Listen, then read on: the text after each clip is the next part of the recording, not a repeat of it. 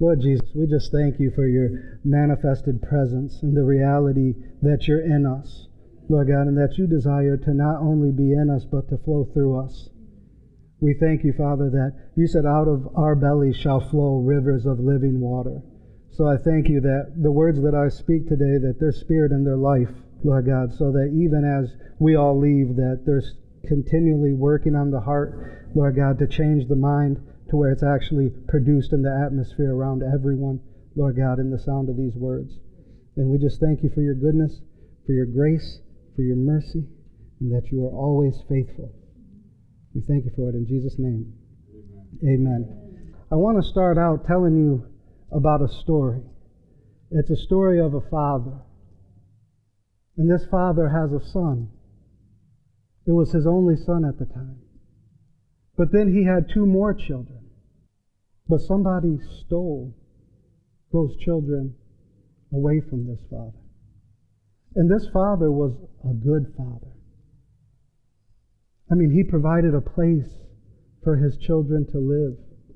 He actually gave them animals and let them name them. There was nothing that he wouldn't do for his children. Does it sound familiar? It's our story.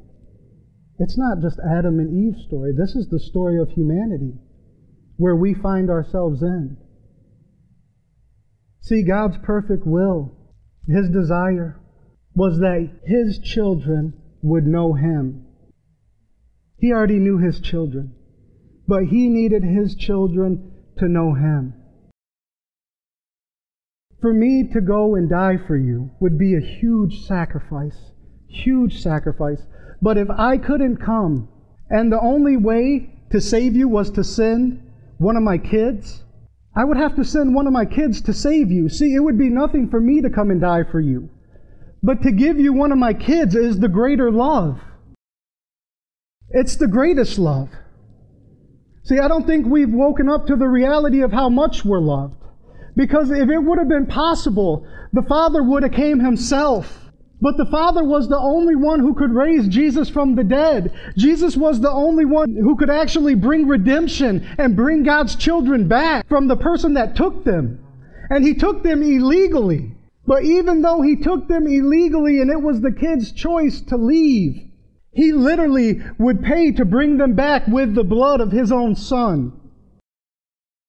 Before Adam and Eve sinned, and they were literally taken hostage by the devil, God used to come down to them. And the Bible says that one day they heard the voice of God walking in the garden. Well, the voice of God would be the Spirit of God. The Spirit of God was walking in the garden. That was God's plan from the beginning, was that He would walk and live amongst His children. When they sinned, He had to redeem them with His own blood. But He did something so significant to us. He actually took His Spirit and put it inside of us and said, you'll never be absent from your Father ever again. Amen. Do you know that it says in Matthew chapter 19 and verse 20, it says that when you stand before councils, take no thought for what you're going to say, for it'll be given you in that hour what you shall speak. And it says it won't be you that speaks, but the Spirit of the Father that lives in you. See, when we think of the Holy Ghost or the Holy Spirit, we separate it somehow from the Spirit of the Father. But do you know that God is infinite? That means that if He takes Himself and puts it in you, it doesn't diminish Him, because you can't take away from Him because He's infinite. So when He takes a piece of Himself or the fullness of Himself and puts them in you, what happens is you're no longer fatherless. It's the Father's Spirit inside of us. And He loves you so much. And Jesus is the express image of God's love for you. He is. See, when we think of grace, let's turn to Luke chapter 2, verse 40. God is amazing. When God dreams, He dreams of like planets and stars and universe and galaxies, of sons and daughters, of salvation and redemption. Amen. Of His glory covering the earth like the seas. And who are the carriers of His glory? It's you. When He said, be fruitful and multiply, Adam and Eve was made in His likeness and image, which literally meant take this glory that's on you and put it everywhere. Fill the earth with this glory. Because every time you look at one another, you're supposed to see the glory of God manifested because we're made in His image and His likeness. Amen. Amen. Luke chapter 2, verse 40. That is amazing. I mean, before I even read that, He's doing such a great work in the earth right now. He's actually waking our hearts, actually, to the possibility of impossibilities. Yes, where everything becomes possible because we're finally seeing our Father for who He is. And when we see Him for who He is, we see us for who we are. When we get a clear perspective of Him, it gives us a clear perspective of ourselves. Do you know you can't love your neighbor as yourself if you hate yourself? You can't. You'll hate your neighbor because you hate yourself. How can you love yourself? When you know how much you're loved. If you feel like, I don't really love God like I should, you're in a good place. I'm going to say that one more time because it's a shock. If you feel like I don't love God like I should, you are in a good place. Because there was a time in your life when you didn't love God at all. I remember Mark asking me, he said, you love Jesus, don't you? And I said, yeah, but I say it to him a lot, but you'll never hear me brag about how much I love Jesus because there was a time in my life where I didn't love Jesus at all. Didn't love Him at all. Listen to what I'm saying. Do you know that the Scripture says that it's not that we first loved God, but that He first loved us? Let me ask you a question. Do you love children for what they can do for you? Why do we love children? We love children because they're ours. Because we had an integral part with literally producing them. Without us, there would be no them. You understand that no child ever asked to be created? But they carry our DNA. Do you know that when a child is born, they have no ability to love you back? They don't. A child don't know love when it's born. It knows need and dependency, but it don't know love. All they do is eat, sleep, and poop. It does not matter if it's midnight and you just went to bed and you got to get up for work in 4 hours. That child will wake you up and throw a fit till you get it what it wants. Why do you love children? Because they're yours. It won't be till years later that that child will be able to reciprocate any kind of love towards you or to you. It won't be for years, but one day they'll wake up with a desire in their heart to want to hold your hand. They won't want to leave your side. They won't want to go with somebody else. Why? Because they awoke unto love. Because now they know their love so they can return the love to you. But let me ask you a question. Did the love they have for you, did it start with them or you? It started with you. Their response for love for you is just the love that you put in them. Amen. That's why it's not that we first loved God, but that He first loved us. Religion will tell you, you got to love God more, you got to love God more, you got to love God more. What does that look like? How in the world can I love God more? So all of a sudden I'm self-focused instead of Christ-focused. It becomes self-centered instead of Christ-centered. Because I'm looking to myself to produce something I don't have. In order to get something I don't have, I have to go somewhere I haven't been. Amen? And that's where God's taking us. Amen. There was a time I didn't love Jesus at all. Actually, I despised even talking about Him. My mom told me when I went over my mom, she got saved, all she wanted to do was talk about Jesus. I said, look, if you're going to talk about Jesus, I just ain't going to come over here anymore. And I didn't. So I didn't come over here to hear about Jesus. But now, that's all I talk about. It is. But it's not that I first loved Him. He first loved me. To say that someone doesn't deserve the love of God, you would have to look at them and say, Jesus didn't die for them. And Jesus died for everybody. Everyone. And the child grew and waxed strong in spirit, filled with wisdom, and the grace of God was upon him. Yes, yes. Did Jesus need grace to forgive sin? No. He was sinless. So what did Jesus need grace for then? Do you know that grace in the Greek, its main meaning literally means the divine influence upon the heart to its reflection and life. That means it's God's ability to affect your heart, your mind, your soul, your will, and your emotions to when then it's literally impacts your life and is produced in the atmosphere around you. It's God's ability in you. See, Jesus humbled himself as a man. The Bible says that he laid aside his divinity and came and humbled himself as a man. He modeled a life, literally, that set an example for us to follow. Because he humbled himself of his godhood, he showed us what it would look like for a man who was in right standing with his Father, who was fully dependent upon the Father to produce life in him. He modeled a life for us to follow that was completely dependent upon the grace of God. See, if I was praying for the dead, God forbid someone you know died, and you say, hey, Pastor Steve, will you please, this person died, and I believe if you come and lay hands on him, he'll be risen from the dead. If I come and lay hands on that person and they get up, you would say, thank you so much. I would say, it's not me, it's the Father in me. He does the works. My response to you would be no different than Jesus' response to them. It's the same thing. And we think, because we know we can't raise anybody from the dead without Jesus and without the Spirit of the Father inside of us. We know that's an impossibility. But then we act like the rest of the Christian life is possible. It all has to be by grace or none of it is. You can't put a little bit of you and then a lot of God when you need Him. Like, I can take care of this part, God, if you'll manage this part. Because I can do this part by myself. Everything God has called us to is in the realm of the impossible. It includes you, but it's not based upon you or what you can achieve. See, grace is not the end. God said this to me 2 weeks ago. I shared it with Mark. I love it. Because I was just driving, me and Heather, and all of a sudden I wasn't doing anything. All of a sudden this thought came to me. I know, it's the Holy Spirit. That's how He speaks.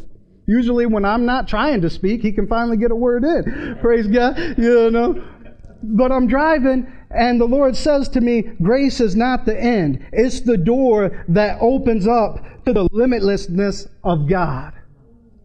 Grace opens the door to the limitlessness of God. Everything becomes attainable to us now because we're not working by ourselves. It's the Father in us that does the works. So I'm not trying to love God more so somehow He'll do something for me. I love principles. Don't get me wrong. But we have reduced the gospel to pull this lever, push that button to get these desired results.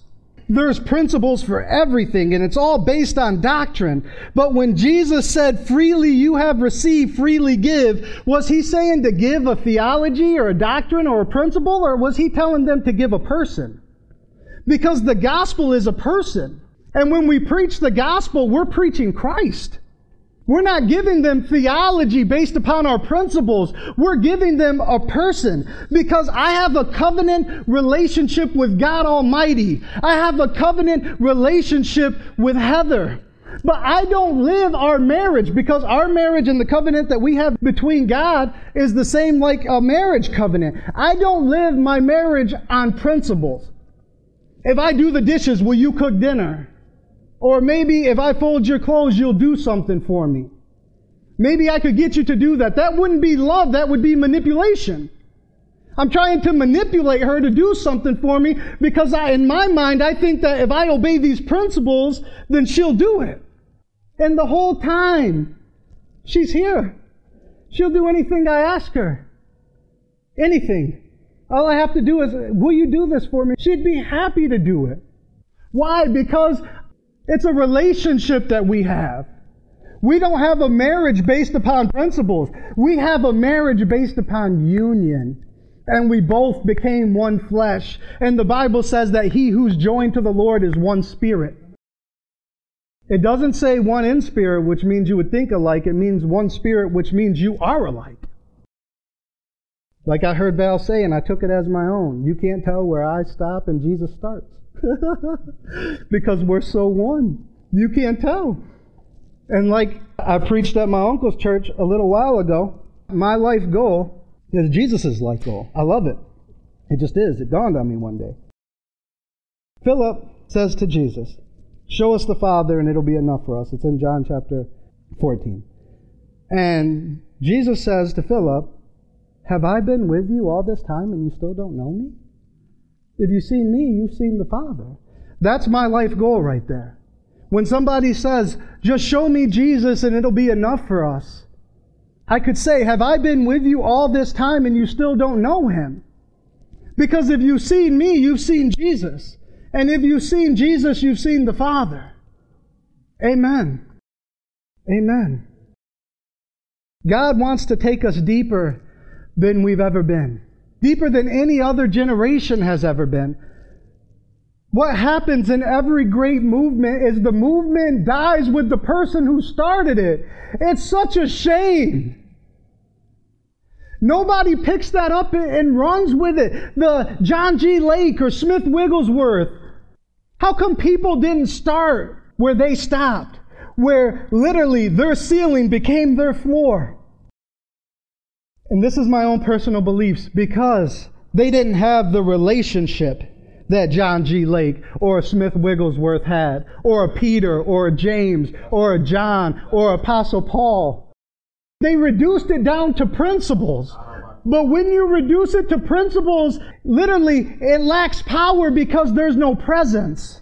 And without the presence of God, there's no power of God. You can see some good results, but we're not looking for good results. I'm trying to abide, to live in, to move there and not leave in the secret place of the Most High. I want to constantly remain under the shadow of the Almighty so I can say, the Lord is my strength and my refuge. Who shall I fear? Yeah, come on! Amen.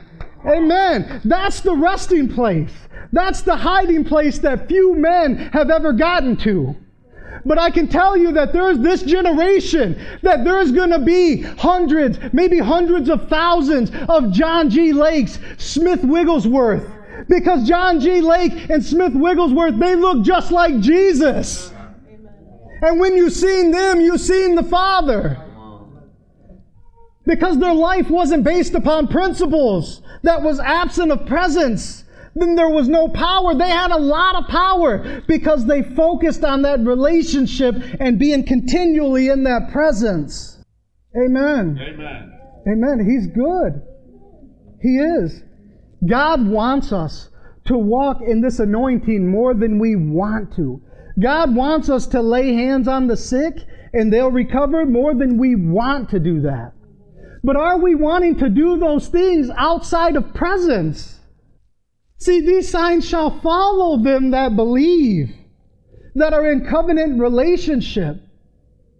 But what happens if we get comfortable in our Christianity? We stop the press. Instead of advancing, we draw back. You might want to stay where you are, but it doesn't work like that. If you're not going to advance, you're going to lose ground. The kingdom of God was never meant to be built upon monuments. The kingdom of God was always supposed to carry momentum. We're not supposed to look back and say yesterday was greater than today. We're supposed to say today was greater than yesterday, and I can't wait to get till tomorrow. Amen. But that only comes from literally desiring God more. The last 2 months I've been crying out more. I don't even know if it's theologically sound, but I want it. Because I used to say, you got all of God you're going to get, but it comes through knowledge. Because 2 Peter says, chapter 1, that we've been given all things that pertain unto life and godliness through the knowledge of Him that's called us to glory and virtue. And then a couple weeks ago it dawned on me, who has all the knowledge of God? Nobody does. It says, to the searching of His understanding there is no end. It actually says that His understanding is infinite.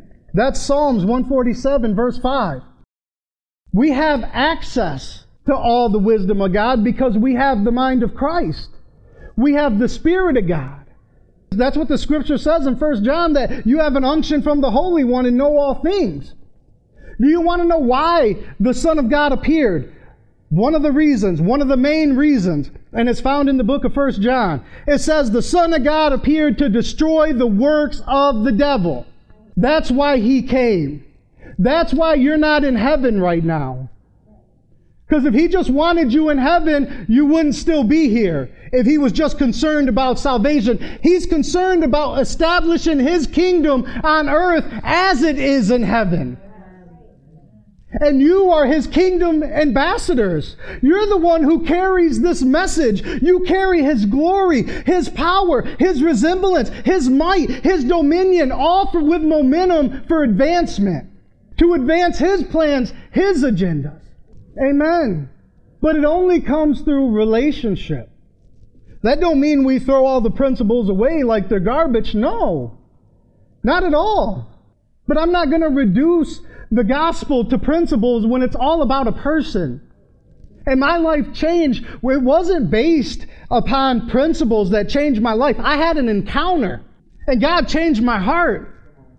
Do you know when Samuel met with King Saul, do you know that the Bible says that God put a new heart in him? A new heart in him. It was a heart that beat just like God's. But Saul got off rhythm. And his heart stopped beating for the Lord. You can never get off rhythm. Because he who is joined to the Lord is one spirit. But what the enemy can do is try to stop you from advancement. And so you stop dreaming. You're not dreaming with God anymore. You're dreaming about things, cars, whatever, houses, whatever it is. And that's where Jesus said, seek ye first the kingdom of God and His righteousness. See, we've even reduced that down to principles. The righteousness of God is Christ. It's a person. It's not a 10-step program to get you righteous. It's found in a person. It's the person of the Lord Jesus Christ. Has nothing to do with principles. It has to do about developing a relationship with the one who saved you. I don't understand this, but I want it. It's in Acts chapter 2. Oh, I want this so bad, guys. I don't understand it. So if you have some light, praise God, we can talk, just not while I'm talking. Amen. Acts chapter 2, the Bible says that they were all praying with one accord. And there came a mighty rushing wind into that place. And there appeared above their head cloven tongues of fire. And it says that they were all baptized with the Holy Ghost. They were all baptized with the Holy Ghost, and they all spoke in tongues. Acts chapter 4. They just got beat. Peter says, Lord, behold their threatenings, and grant unto your servants, I think he said, that with all boldness we may proclaim the gospel with signs and wonders through the name of your holy child Jesus. And it says that the place that they were gathered was shaken, and that they were all baptized again, filled with the Spirit again. I don't understand that. I don't. I just know that there's more, because our theology says, well, hold on, once you have the Holy Spirit, you're not going to get Him again. God took Himself and put Himself inside of us. So yeah, I understand that.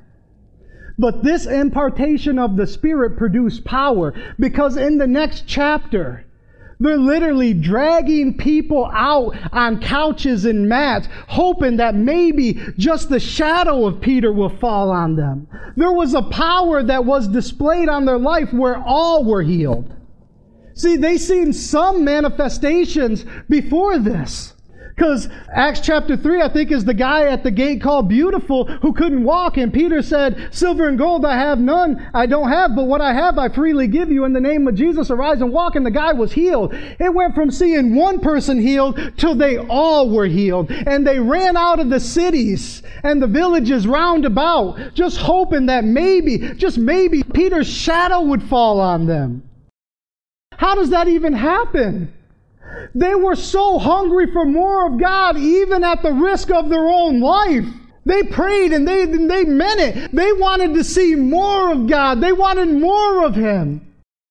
When He becomes the most valuable thing to us, I believe that we will see the greatest manifestation that we have ever seen. Amen. But it's prioritizing Him as first. It is. And not to think that you have to put all this pressure on yourself to prioritize yourself to do this. If I could just try hard enough, maybe God will do it. Just make myself read the Bible more. Make myself pray more. God, I want the more. I'm going to commit to more fasting, and I'm going to commit to give everything I have away and suffer my body to be burned in the flames. And I'm going to say to this mountain, because I have all faith. And none of it has to do anything with love. It's all self-focused. You done lost everything when you start thinking like that. I had a conversation with my mom a while ago, and she said, I don't know. She said, I haven't wanted to pray. I haven't wanted to read my Bible, and I said, no big deal. I said, do you think it's your obligation to spark those desires? Or do you think that it's God that works in you both to will and to do of His good pleasure? We literally have not because we ask not. If we see God doing something very significant in somebody's life, all you have to do is say, Lord, I want to hunger and burn like they burn. I want to desire you like they desire you. I want to go deeper into places where I haven't seen. Then all of a sudden those desires, they're awakened. They're quickened. You're dependent on His grace, His ability inside of you to do this. It's no longer self-centered. It became fully Christ-centered. Amen. I love the verse. I think it's in Ephesians 1:6. But it says that to the praise of the glory of His grace, to the praise of the glory of His grace, wherein He has made us accepted in the Beloved. He did it. See, we didn't make ourselves accepted. We didn't make ourselves accepted in the Beloved. He made us accepted in the Beloved. And it's to the praise of the glory of His ability, grace, the divine inspiration, influence upon the heart, and its outward reflection in life. That means it's God's ability to impact your heart, your mind, your will, your soul, your emotions, to where it actually is produced into your atmosphere. To the praise of the glory of His grace, His ability, wherein He has made us accepted in the Beloved. It's Him. See, if I take credit for something, He doesn't get glory. If I felt like I disciplined myself enough to read 5 chapters today, He gets no glory. He gets no credit. All of a sudden we become self-righteous and we feel like we get to approach God because of our performance.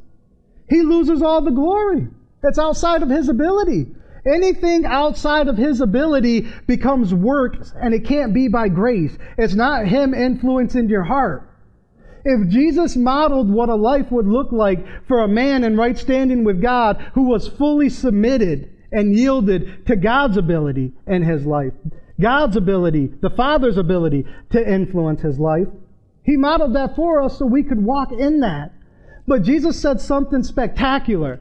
He said, the works that I do, you shall do greater works than these, because I ascend to the Father. Because I am your righteousness. Because I set you in right standing. Because my Father is going to take His Spirit and put it in you. You'll do greater works than these. Because the devil has been dethroned in this earth. The reason the Son of God came was to destroy the works of the devil. And He has. It's all about knowing Him, though. It is all about knowing Him. God wants to reveal Himself to us in ways that we haven't even seen. Thank you, Lord. That's it. The Bible says that eye has not seen, neither has an ear heard, neither has it entered into the heart of man the things that God has prepared for those who love Him. And again, you can't love Him unless you know that you're loved. He's the one that gives us our identity, our creative value, our purpose, restores destiny. He's the one that gives us vision for more than what we are, to become all that He is. He's the one. It says that He's revealed that to us. The things that no man has seen, heard, understood, perceived, He's revealed them to us by His Spirit. That's the Father's Spirit living inside of you. He took Himself and He put Himself in you so that everywhere you go, you'll look like Him and advance the kingdom of God. Amen.